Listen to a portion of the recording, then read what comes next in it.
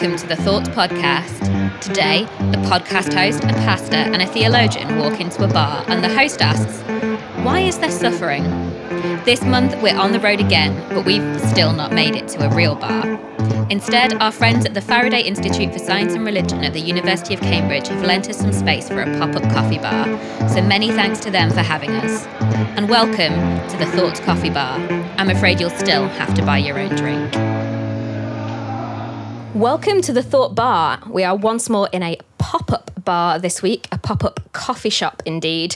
Feels like a very fashionable hipster affair, kind of pop-up compact and bijou. Oh, yeah. Those ones that you get in telephone boxes. Oh, now we're in an office. Under the roof. Yeah.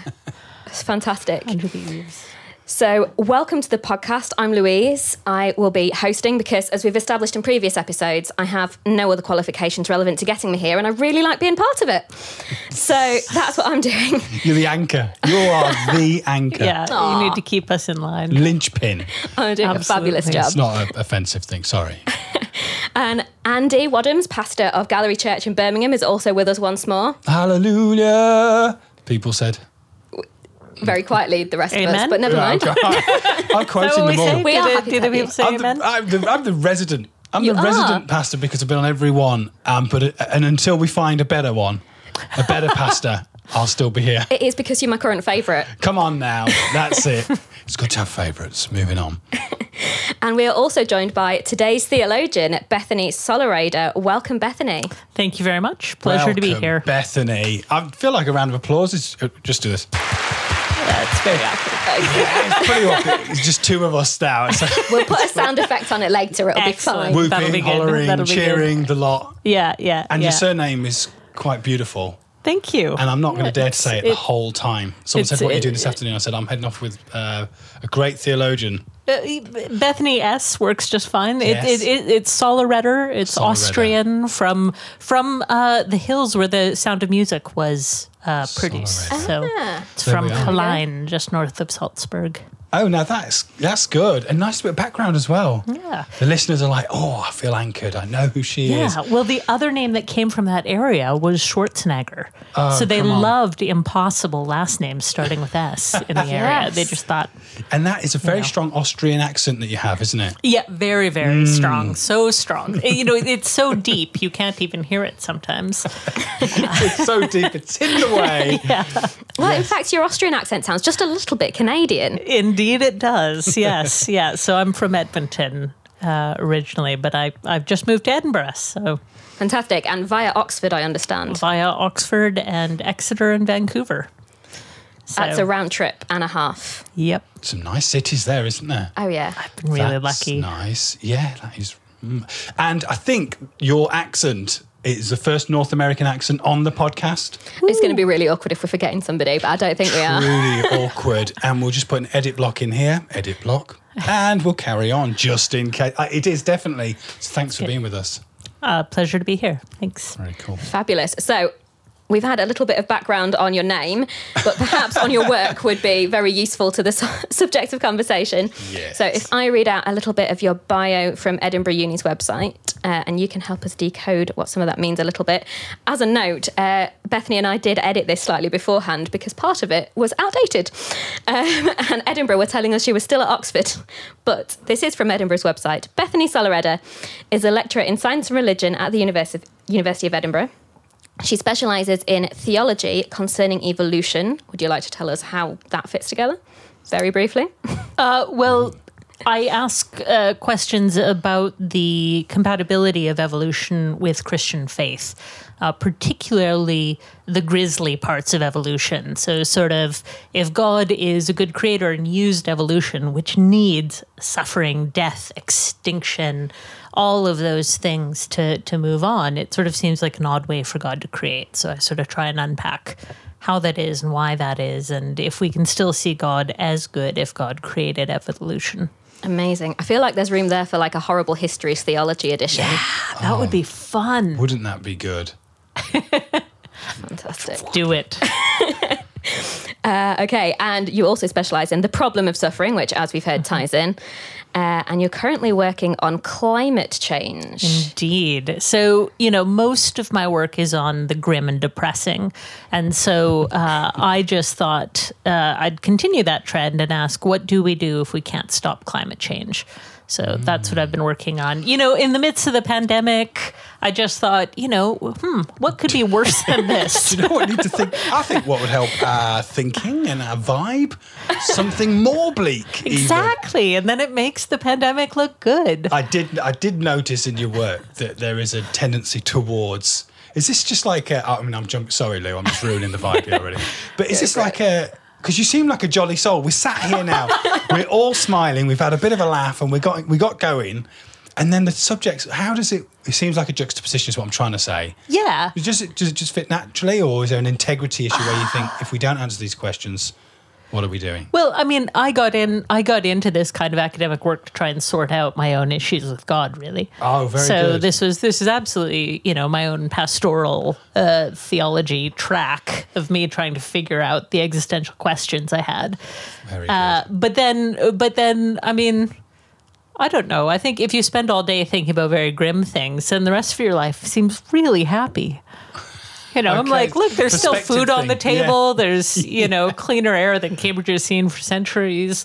There's all sorts of good things. I'm seeing the logic. I think, there's quite a few who I pastor. I think, how could they just balance that out there? And you seem to have it. I bet part of it's natural as well, though. I can just tell there's a vibe, Yeah, I did have a friend at uni, one of my housemates, who did, she studied history and she did a module on genocide. And she did not have your approach. I don't know if everybody's able to, but you could really tell the days when she'd had those lectures. She was not a happy bunny. Who was lecturing on that and how big was the class? And I don't know. I wasn't in the history department. Yeah, sorry, forgive me. It's just so many questions. Anyway, back to Bethany. So you have a PhD in theology from the University of Exeter and an MCS in interdisciplinary studies from Regent College, Vancouver. What's one of those? So, not a Regent College. Yeah. In interdisciplinary studies is basically, so most people specialize in something. So they learn more and more and more until they know almost everything about almost nothing. Interdisciplinary studies do the opposite. We learn and learn and learn and learn until we know almost nothing about almost everything. So gotcha. I'm broadly, I'm one of the generalists who kind of tries to see the big picture of what the people who are specializing do. That's very interesting. Nice. That sounds so, really you think like science and religion? Like, sure. How many sciences are there? How many religions are there? Nobody can cover all that. And the idea is not to be an expert in everything, but to specialize in a few small questions, but to get a broad overview of history, of philosophy, of theology, of some of the sciences themselves, and be a person who's thinking in big picture terms. Excellent. So ideally, you're the person with all the big picture answers. I prefer the term approaches. Approaches, excellent. Answers is far too intimidating. Fair enough. An approach is always a good start.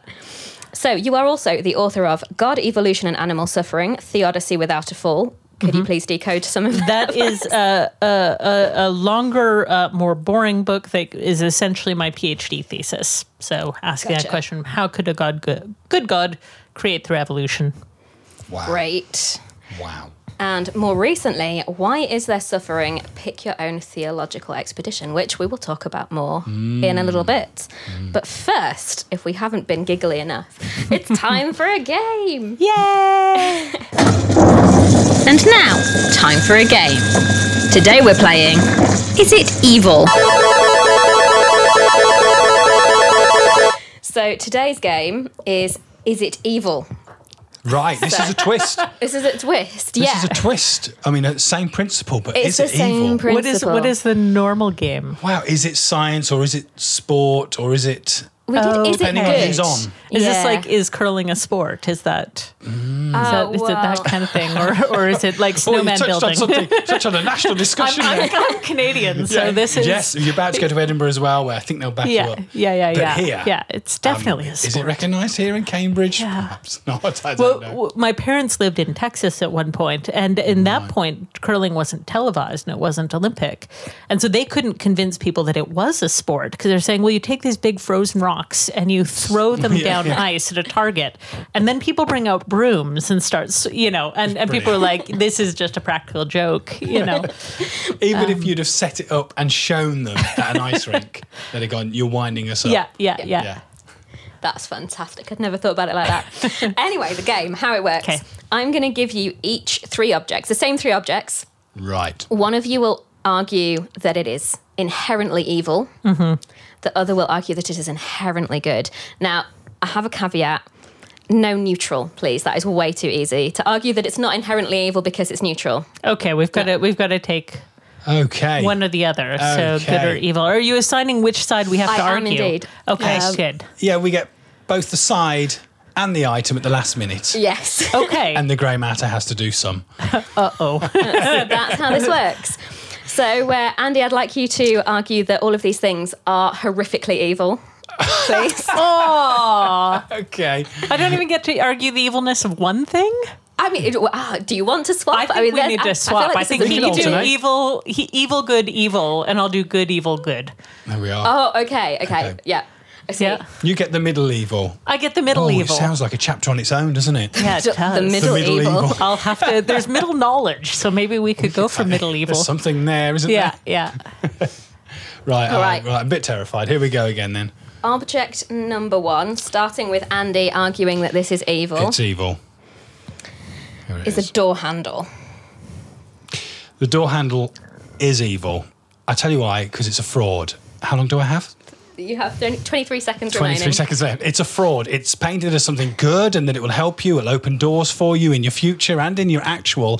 But all it ever does is stop you when you're in a rush because it gets caught on your belt loop or your pocket, causes a lot of pain and causes incredible delay. It's evil because it's a fraud. Wrapped up as good, but causes pain and delay. Evil, evil door handle. Beautiful. Beautifully timed.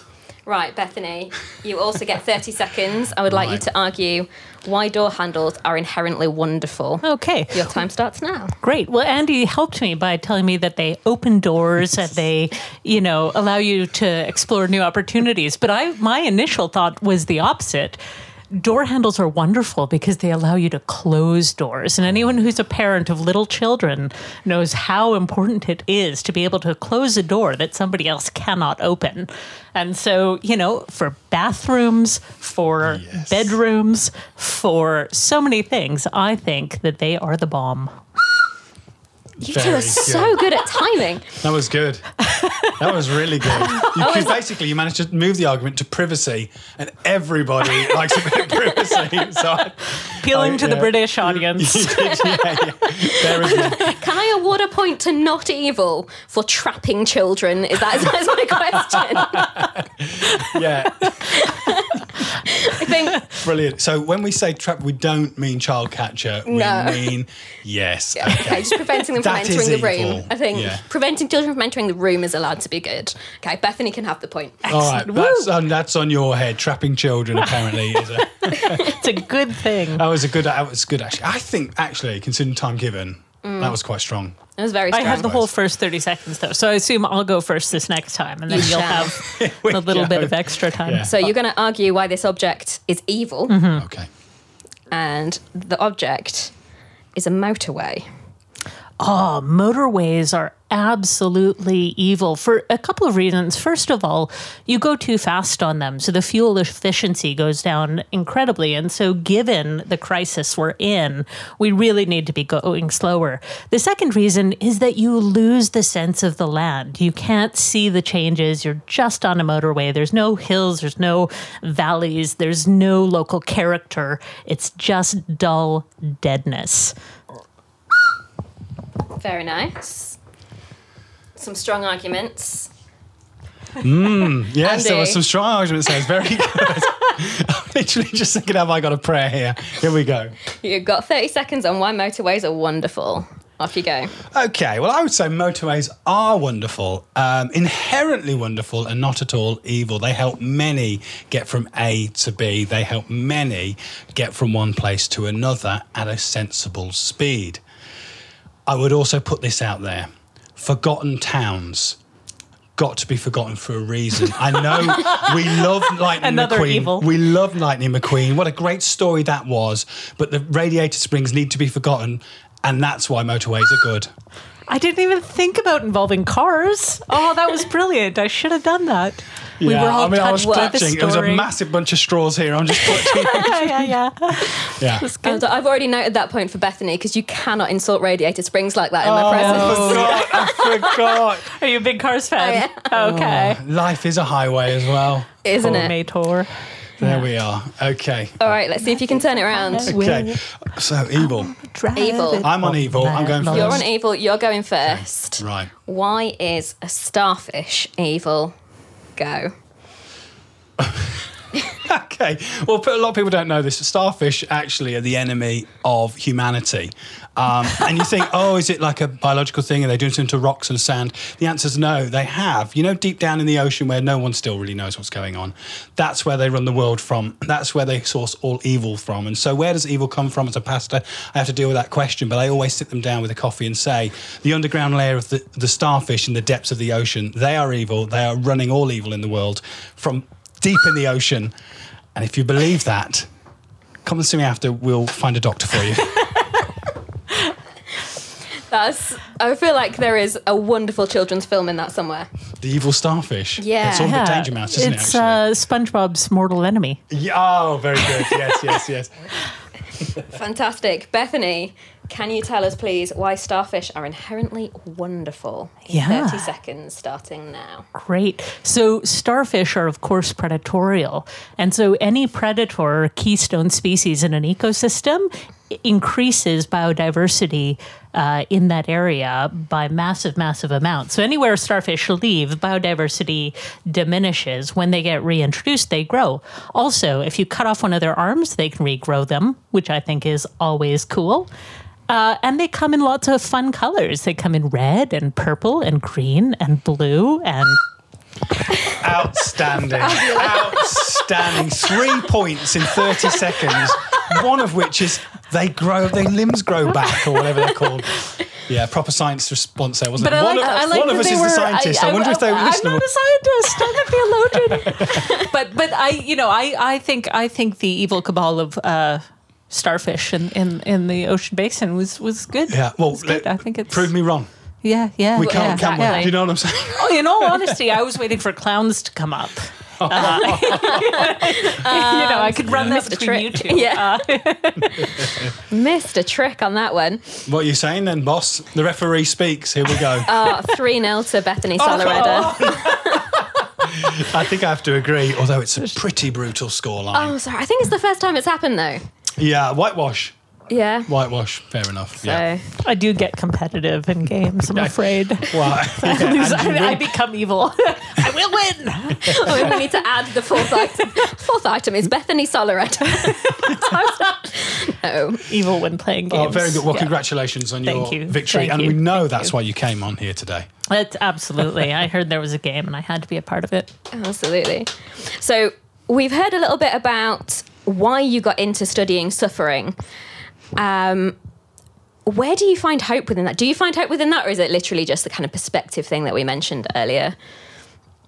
I do. I mean, I think I find hope in it in a couple of ways. I think I find hope in God in a new way because when bad things happen now, my reflex isn't, why in the world did you let this happen, God? Because I think I've worked out, I don't know whether they're the answer, but there are approaches that help me see God as loving and kind in the midst of horrific things happening. So I think it's taken away that particular angst. I mean, there's still deep griefs, of course, but it doesn't shake my faith in God at all. And so I think that's helpful. And I will say, and I'll probably get into this a bit later, but when I read theodicy books 8 hours a day, I did not stay bubbly and happy. It was really hard. So I think, one of the things is that we often think, if suffering happens, there's nothing we can do. But actually, a lot of the psychological studies kind of say the way you approach suffering changes how you suffer. So you can think of cognitive behavioral therapy, CBT, things like that basically say the way you think about the world changes how you feel about it. And I think that's true in our theology as well, that we can prepare ourselves to suffer by thinking about why we suffer and how God is related in that, so that when suffering comes, which it will, we can turn easily to God rather than have a big fight with God first about why it's happening. And then, eventually. And I think you have to fight with God at some point over these things. But it is a point where you can kind of come to peace with that. And so I think that's really helpful. Yeah, and you found it really worthwhile then as well. It can be quite intimidating getting into the nitty-gritty of a question like this, but you found that actually a lot of good has come out of it. Yeah, absolutely. Absolutely. And I think a lot of places we sort of think, oh, we could make the world better, if we were just allowed to tinker with things. And actually you start seeing like, we found a great way to take people's pain away. It's called opioids. And actually that didn't work out so well, True. And when I was in China, I went to a leprosy colony of people who have Hansen's disease. And all that is a bacterial infection that infects the pain nerves. And so as it kills their ability to feel pain, they start accidentally destroying their own bodies. They burn themselves, cut themselves, walk on broken limbs, and they just don't feel pain, so they don't stop. And so you begin to, in that situation, see how necessary pain is to protect ourselves. And that doesn't mean that there's never useless pain in the world, but the very ability to feel pain is actually a great good in our lives. So things like that kind of change your perspective when you start to see it. So here's a preaching point. Here's a preaching point. When Jesus healed people who had leprosy, if what they had was actual leprosy, Hansen's disease, not just a skin disease, Jesus's healing gave their pain back to them. Take some notes. So it's exactly the opposite of what we normally think of healing being. Yeah. And there's I think there's a quest for happiness that's happened to us perhaps over the last 50 years and beyond, maybe before then. And of course, it's made its way into the church. And so I know that when I became a Christian and a Christian leader, I had to really, not to the level you've done it, but work out a theology of suffering. Why is it still there? Why isn't everyone healed? Is there more? So even just listening to you and your positions and just as you begin to explore and open the doors, hey, doors are back. We're just getting into a really interesting point there where there's 2 or 3 good reasons or potential moments that you might be in your life. So really good. But I do remember thinking, because I'm quite an upbeat guy, quite positive, life's all right in the end, but as a pastor, that's not very good when you're sat with somebody one-on-one and the suffering is 3-4 years in and it's difficult and you just think, okay, is the answer God is not interested in them? They've done something so horrendously wrong. No, typically not. That's not the God I read in the Bible for me personally. So I had to go on a journey. And so, embryonic compared to the stuff you've written and explored. But it was necessary. But the reason, should it have been necessary, really? But we've all, going right back to what I said at the beginning, there's a quest of deserved happiness. You deserve to be happy. Buy this, enjoy that, don't put up with anything, And it's found its way into kind of the church as well. And maybe it's done us a disservice. So that's just a pastor's actual viewpoint in response to that. So actually, when I listened to some of your work, I was really excited and encouraged that not only is there reason and ideas behind the suffering and thought, but we can place them and we can say, this is this scenario, this is this case, this theologically could be this or this. And so it's actually super helpful. Not that you meet someone in pain and say, choose from the buffet, but actually some people think they've got nothing to choose from. God just isn't there. So I think it's super, super helpful. So commend you on your work. Well, the bits that I've Thank you. Yeah, seen no, so far. and like in a sense, you may not want to say choose from the buffet as they're in the midst of suffering, but the fact is, if they're going to come to any resolution, they're going to have to build their theology. It can't just be imported whole scale. Very good. They need to work it out in terms of their own situation. Very good. Yeah. Well, that leads us on brilliantly to talk a little bit about how you wrote your more recent book, Why Is There Suffering? Choose Your Own Theological Expedition. Pick your own theological expedition. Get the title right, Louise. It's all good. I never remember. I'm like, I don't know, something adventure expedition. Yeah. So the concept is a choose your own adventure book on why is there So suffering. cool. Which, I mean, you commented on this from the notes that we shared earlier.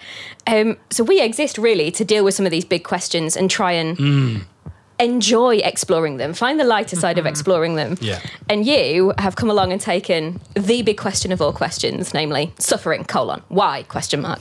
And found a kind of playful way to deal with it without kind of losing any respect for the issue or people who are suffering. Which just kind of feels to us like you're our kind of spirit animal theologian, which is Awesome. is just wonderful. But yeah, can you talk to us a little bit about what motivated you to put the book together in that way, to take that approach to it? Yeah. So a couple things. One was that I did actually find the academic study of theodicy useful in the end for the questions I had. And I wanted to make a resource that other people could basically get the fruit of that labor without having to struggle through all the upper level philosophy books. Very gracious of you. So Yeah. I was like, Thank you. we need something that's accessible, that gives people the idea without the 8-syllable words and the formal logic. You know, Yes. because Yes. I didn't like that.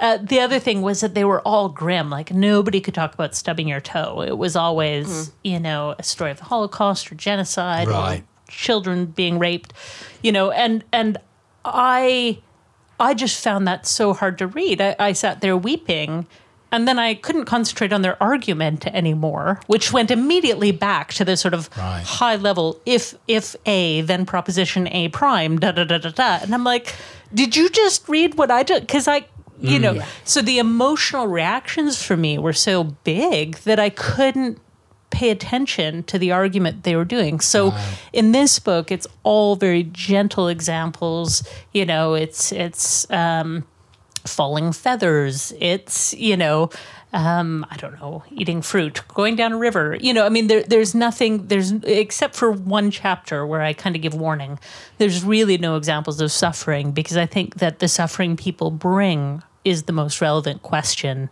that they could bring. So I don't want to sort of preload what the issue is, because each person will bring their own. The choose your own adventure part, that actually came out of the psychological sciences, which said basically what I said previously, that each person has to work it out on their own. And their agency, their ability to make choices when they're suffering, is really important to their own recovery. Right. Whereas the books I was reading were all, the author makes all the choices for you. They say, this is the best option, that is not. So I sort of thought, how could I give agency back to the reader? In a sense, how could I have a discussion with my reader, which would be kind of like what you do in a counseling session, where you'd ask a question, they'd answer, and then you'd adjust how you go back in relation to that. And so in sort of a mad moment, I was thinking, how does a reader have agency in reading a book? And then I remembered reading Choose Your Own Adventure books as a kid. And how you're kind of wandering through these stories. And, for readers who don't know what they are, they're books where they're novels that have different endings. And so at various points, you make a decision. Say, you're walking through the forest, you come to a fork in the road. You want to go up towards the castle, you turn to page 8, down towards the lake, it's page 11. And so you flip to that page. And I mean, you'd often die horrifically in those novels and have to flip back and that kind of thing. But I wanted that sense of people going on an adventure and making decisions that led to different theologies. So that's how I set the book out. So people are choosing the paths they want to go down, then they can go back and try another route. And so this whole idea that I'm not trying to nail down an answer. I'm trying to invite people into a discussion about the theology here. Wow. Yeah. So, Huge fan. I mean, there's a kind of wonderful humility to that kind of, I'm not telling you what the answer is. You need to kind of go on this journey for yourself, and as well, when you read the book, like you genuinely can't tell which one you're advocating. I mean, I can come up with some clues from the fact that you're telling me you're a Christian, but other than that, but then, I mean, this is a criticism you must have heard, or at least a question. Should we not be trying to point people towards something that might be a truth? Like, is there not a truth that needs to be pointed out? Am I a complete liberal relativist where Absolutely, any truth that is one. good? Yeah, it's good. It is an important question. Yeah. I think that, of course, I do believe that there is a truth, and I believe that some answers are closer to the truth than others. But I think that our perspective on truth is deeply situational. And what I mean by that is our experiences change what truth is relevant to us. So if I take an example like God is Father, for me, I had a great father. So that brings ideas of warmth and provision and fun. For somebody who's had a horrific father, that can be a really difficult metaphor to use. And so then saying something like God is our fortress is a better truth for them to be able to take hold of, even if both are true, even if both are relevant, and even if God is more like a father than like a fortress. For some people, God will be more like a fortress for really good reasons. And I think that we need to give space in our theology for people's experience, and so this is an extension of that. So people are like, why did you include atheist paths? I'm like, because atheism's probably closer to God than some Christian paths I know. Some forms of Christianity are pretty far. What a point. Yeah. Well, I think, there's real truth in that, isn't there? Sometimes I just think, I sit with people, I think, I say this sometimes, let's take God out of the equation. Yeah. I said, let's take him out and everything you think that he might be pleased with or against, and let's just talk as human to human. But it feels so dangerous doing that. But actually, it's super helpful because we almost just go back to intuitively, what we've learnt about God, and then which of God is intuitively in us in terms of kind of kindness or love. So anyway, I couldn't agree more. I mean, wouldn't say it. I wouldn't get the poster done. Too late for that. But there are times where you're right. You just think, well, if we could just lay down some of the burdens of perceived God's viewpoint, lay those down and crack on, how would it look? Probably be closer to what he intended at times. Yeah. But I like Lou's point, because as a pastor, I'd be really worried that someone comes to me with a problem. And I suppose the difference between a book and a one-on-one counselling comes in here, as in I've got the Holy Spirit in me. John talks about the barometer. The inside just helps me respond to an individual and their circumstance. And the book there has to offer a space for everyone to come in at whatever entry point they like, which is really interesting. Does it worry you that, someone with a bit fruity thinking will enter the book and come out with a completely bonkers answer anyway? Are there any bonkers answers? Like, what are you advocating the book to be used as a counselling tool? Do you hope it will be part of an arsenal of stuff like that? I think it should be used alongside other things like Christian community and pastoral leadership and, all these other things. So it's one more way. And I don't think it's necessarily a book for everyone. I think it's... Right. So people who've read it have either said, this is amazing, I absolutely love it. I love having an author that trusts me to make decisions and doesn't tell me what to think. And I get to, and then I've had other people who've said, like, I was so disoriented. I just didn't know what to do, or I just, it was stop and start, and I was having to make decisions, and I just wanted to be led through and kind of, so I've really had both, and I've had, very strong intellectuals in both, and I've had lay people have both reactions. So it hasn't been sort of, all the academics loved it, and I think it's almost been more academics who were sort of suspicious of it. Right. as a way to do it. But so I think it's a try. I mean, if you want a typical book on suffering that tells you what the answer is, there's lots of those. So this is something for the rest of us. That's what I was going to say. I think that's really good. You've braved it and you've headed out there and said, here's something different. So. I also think if people are finding it disorientating, you've probably captured life quite well.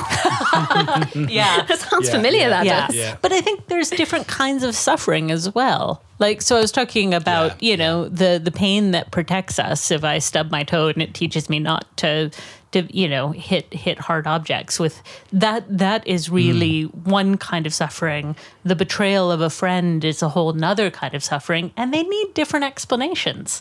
I just don't think it's sort of a one size fits all. And so I think part of giving different answers and different ways to think about it is because there legitimately are different answers in different situations. Love that. I'm on board with that. I don't know if we're allowed to be this partisan. I think so. I'm on board. Yeah. Primarily because we exist for a number of reasons, don't we? But one of our core values here is to remove the barriers people might have and to be allowed to ask those questions.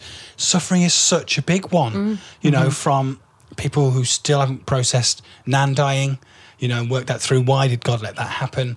To, people whose life themselves is absolutely fine, but they look at the world and they're just heartbroken at it. And so all those can be barriers to people's journeys. And I think this is great.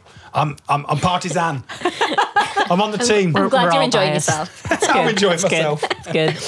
So I like this idea of kind of different angles to see more of a whole. But what happens when kind of two answers are mutually exclusive in the way that you're presenting things? Oh, good. Yeah, well, I think then it's up to the reader to decide which one they think is right and which one they think is wrong.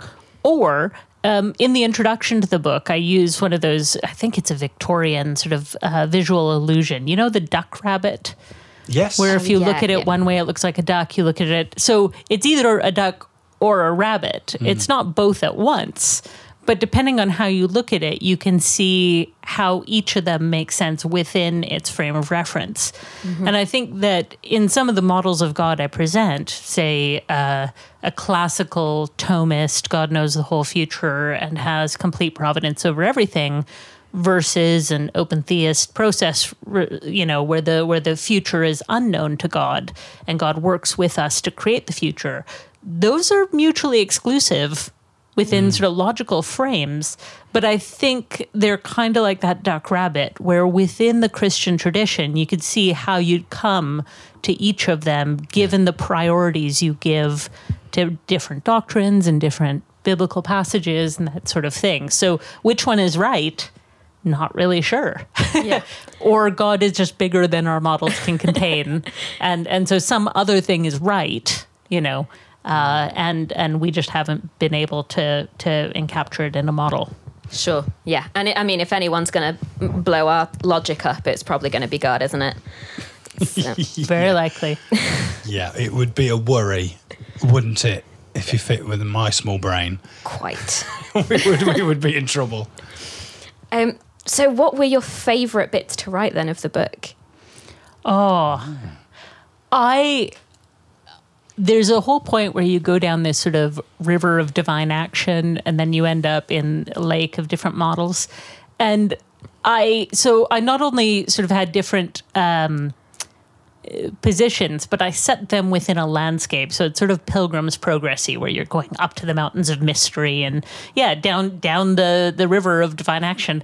And I just found it so much fun to just let my imagination go loose. I mean, I let it go loose so far. I even included a poem I wrote, which is really dangerous because I am not a poet in any way, shape, or form. It is because there's lots of poets, bishops and archdeacons and theologians. I am love not poetry. amongst them. And you've put yourself in amongst them. So I can now, yeah. I mean, it was basically just so I could say I'm a published poet, but You snuck one in. I snuck It one was in. 1% of the work. Yeah. I mean, the real poem in the book is by Haley Hodges Schmid in the dedication.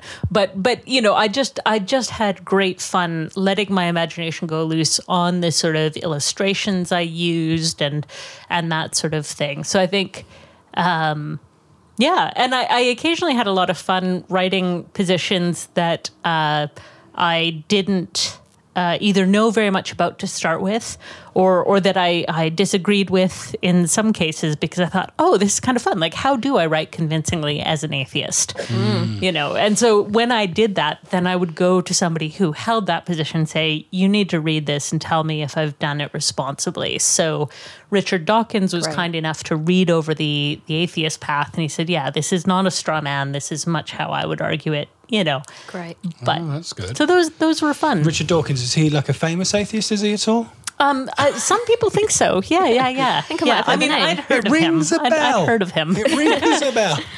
Yeah, the Brilliant. map as well, I have to say. There is a literal map in the book, like very Tolkien-esque. Yeah, I wanted to make that reference as well. Yeah, I got a D&D map maker, a brilliant guy Seriously? he makes them on demand for people who want D&D adventures that they've made up. So I said, look, could you do this instead? He's like, it sounds great fun. So yeah. That is amazing. That's great. The sorts of people you can get involved with a book like this. He's like, I've never done anything like this. I'm like, no. Richard Dawkins, D&D map makers, like... Yeah, just slip in your own poetry. Exactly. I think I'm just exploring this now. It's a bit wild. This is just a fun time. It was so much fun. I normally I'm not a keen writer, but I really enjoyed writing this. How good is that? This book on suffering was so much fun. It was so much fun. Mainly the case studies. No, Yeah. But I wonder. I wonder if you might help some of our listeners who could be at a point of suffering, someone suffering that they know, and if they might even think, like I said right at the beginning, they might at a point where they're like, "Has God forgotten me?" or whatever. Is there like 3, 4, 5 key positions in Christian tradition where actually suffering is of benefit or part of the process? So like refiner's fire might be one of them and that kind of thing. Would you be able to just kind of quickly reel those off? Is that too much of a... Yeah, no, I think you could, so you could go down the sort of God has a plan for this suffering. So God sees the end from the beginning. Right. And this is either for your good or for the good of those you love. Yeah. So we wouldn't always expect in that thing to say this is for the good of the person who's suffering, but it may provide the chance for redemption for those around as well. So God's not going to waste it. And in fact, God already knows how it will work out. Right, yeah. Then you have the ones who say, suffering provides an opportunity, not a certainty, but an opportunity for drawing close to God. So this is kind of the soul making. So the idea that in suffering, we are, I'm thinking of Lewis's, pain is God's megaphone to a deaf world, rousing them from, and so it's the idea that it doesn't, our choice makes a difference and how we respond to it makes a difference. Yeah. And then there's something more like an open theist approach, which would say that God never wanted this to happen either. This has happened out of the accident and coincidences of the world or because of the evil intentions of others. Sure. Yeah. But God will absolutely redeem it now that it has happened. So God will work to make sure that. So even God may not know quite how that will work out in the end, but God will be working to redeem that evil, and you can work with God to see it redeemed. So that's hugely encouraging, isn't it? That there could even be 3 avenues, approaches, and there's more than 3, obviously, to someone's moment of pain and moment of suffering. Yeah. Which is incredible. And another one is just to say, you know what, it's a mystery, and we can surrender to God. Yeah. So you don't need to actually have that answer to be able to love God and love the people around you, and to find meaning and purpose, even if we don't know why that happened and may never do. There's a place of saying, okay, God, this is too big for me to carry. I surrender it to you. Wow. So, well, anyway, I love application. I love the word, the truth of it, and then application. Of course, it's different all across the board. So sorry if we went down a bit of a rabbit hole there, but hugely helpful, I think. I think you kind of preempted my question a little bit, because I was going to ask you, Bethany, if you could talk us through some of the possible responses to your first question in the book and their implications. So your first question is, what is God like? And your first answer is, God is good and loves us, which leads to the implications that you've just given in response to Andy's question.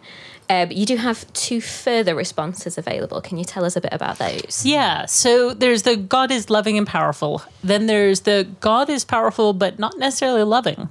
So God exists. And so in this, I'm working with people like religious naturalists or someone like Wesley Wildman, who will say, you know what?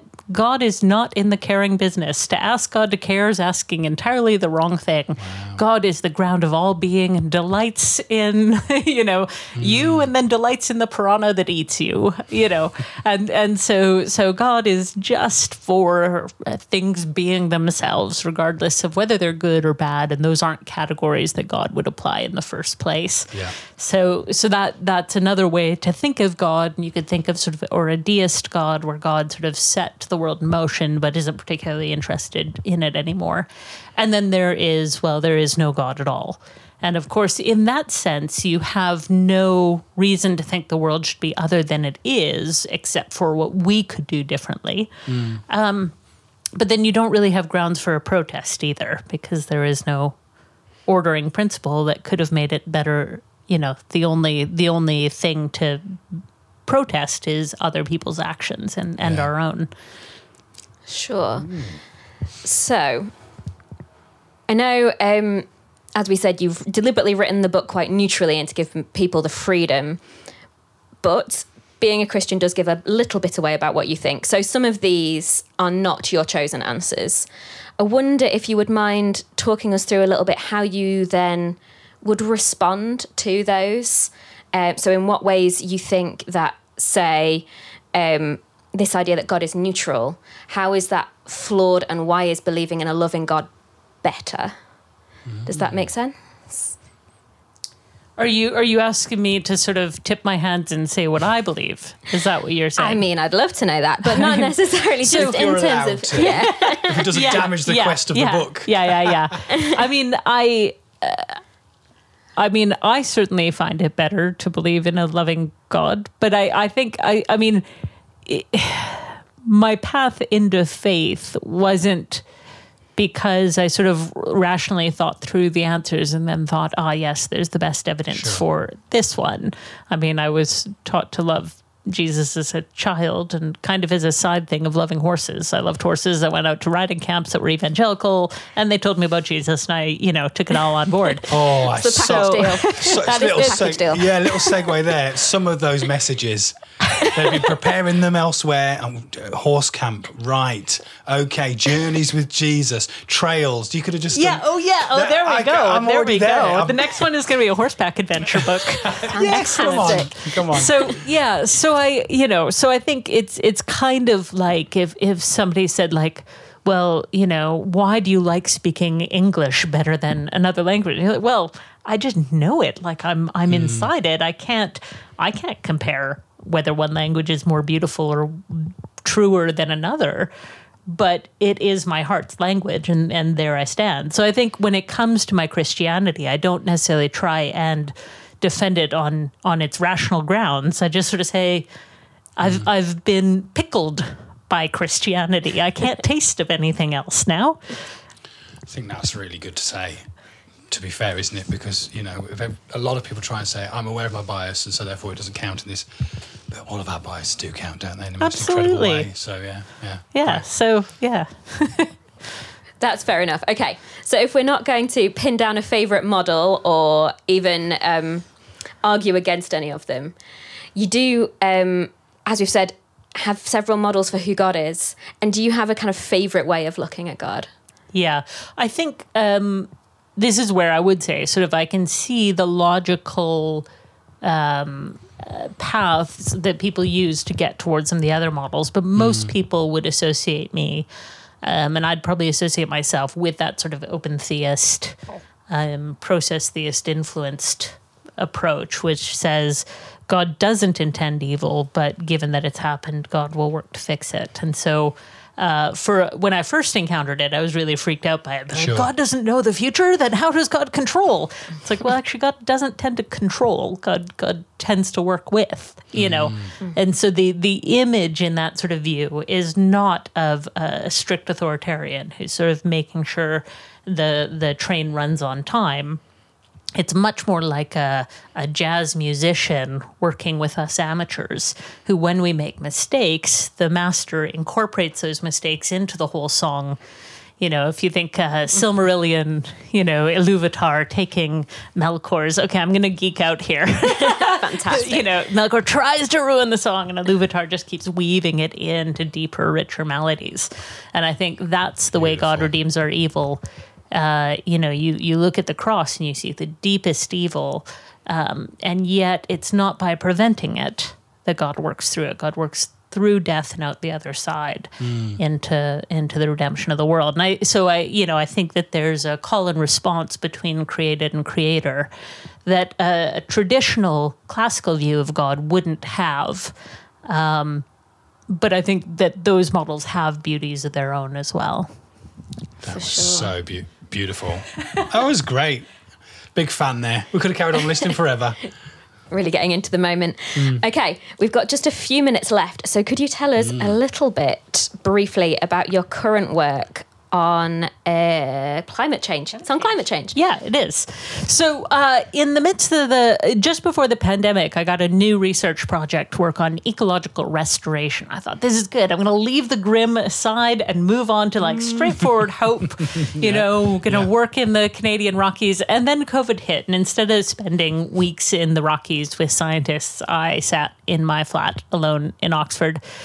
And while I was there, I was reading all these eco-theologians who were just kind of saying, climate change and the pressures we're putting on the earth are bad.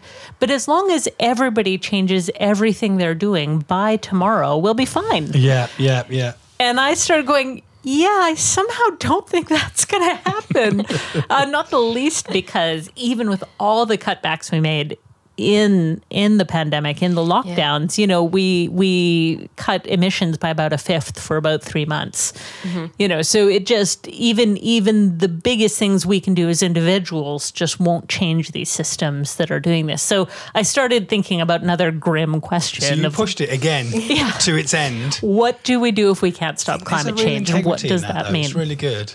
So, I mean, it's looking partially at sort of, and some of it, I started looking sort of geologically at sort of, do we have a planetary norm? And it turns out this climate has been around for about 11,000 years. If you look at the last 500,000 years, the average temperature was 4 degrees colder, and in that climate, the recent average, all of us would be under ice right now. Cambridge would be covered with glaciers.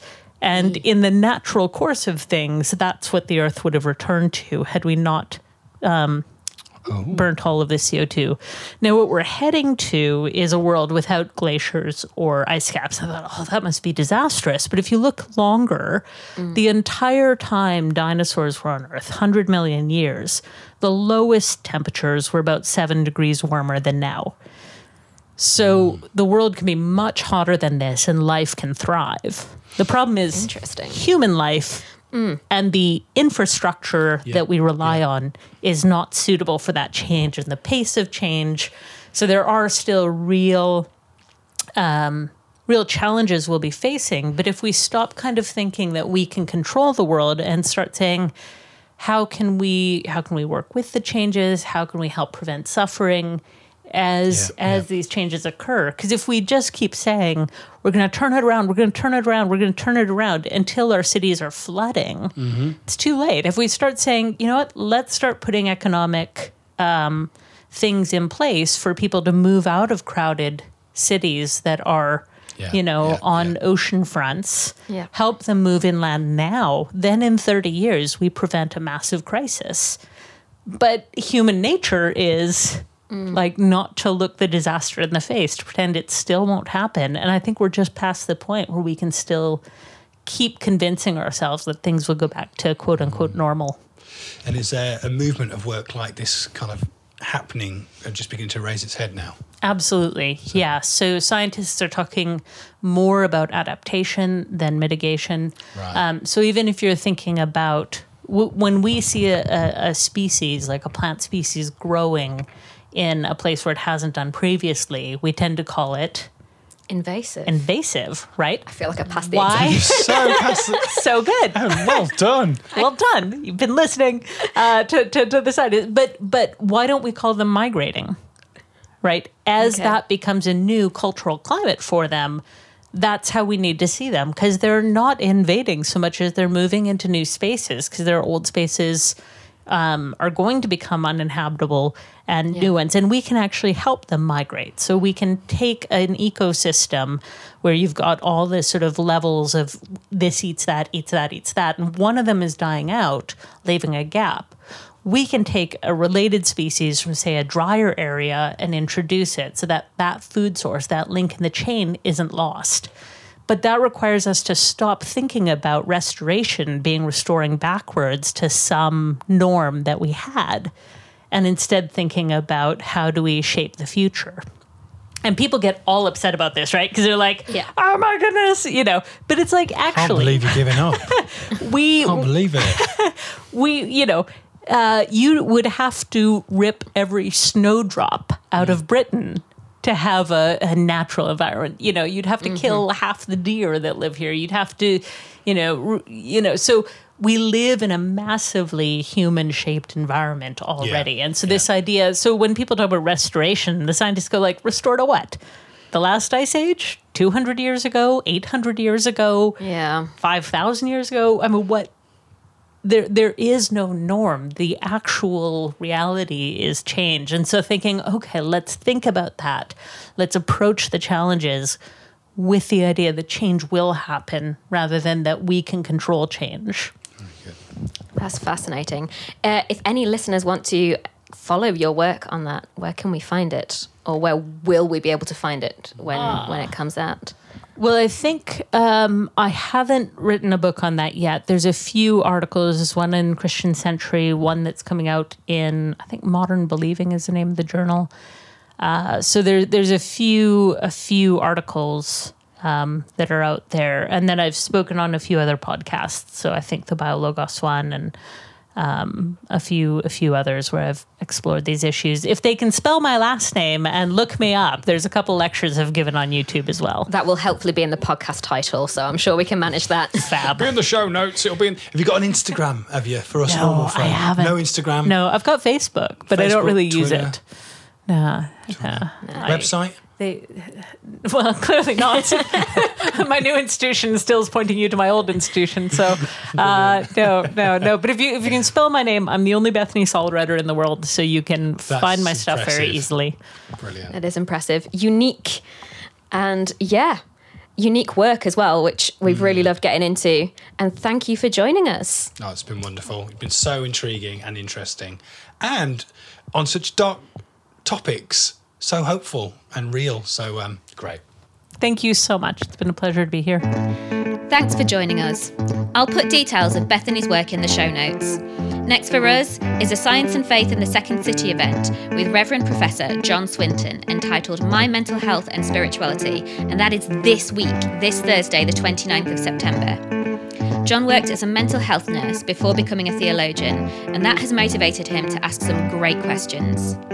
Then very soon after that, on Wednesday 12th of October, we have Professor Glyn Harrison on making sense of our identity in the 21st century world. For both of these, you can book tickets or register for the live stream at scienceandfaith.co.uk. We'd also love it if you followed Thought on Instagram at Now There's a Thought, which looks exactly like Now Teresa Thought, but that's just a happy coincidence. If your name is Teresa and you'd like to share your thoughts on the podcast and help us to live up to our Instagram handle, please get in touch. You can message us on Instagram at Now There's a Thought or email nowthere'sathought@c3gallery.church. And those contact details are also good if your name isn't Teresa. We'd love to hear from you too. Finally, do subscribe to this podcast channel for future trips to the Thought Bar and rate and review this podcast. It really helps us. Tell your friends if you enjoy the podcast, but not if you don't. That's no help.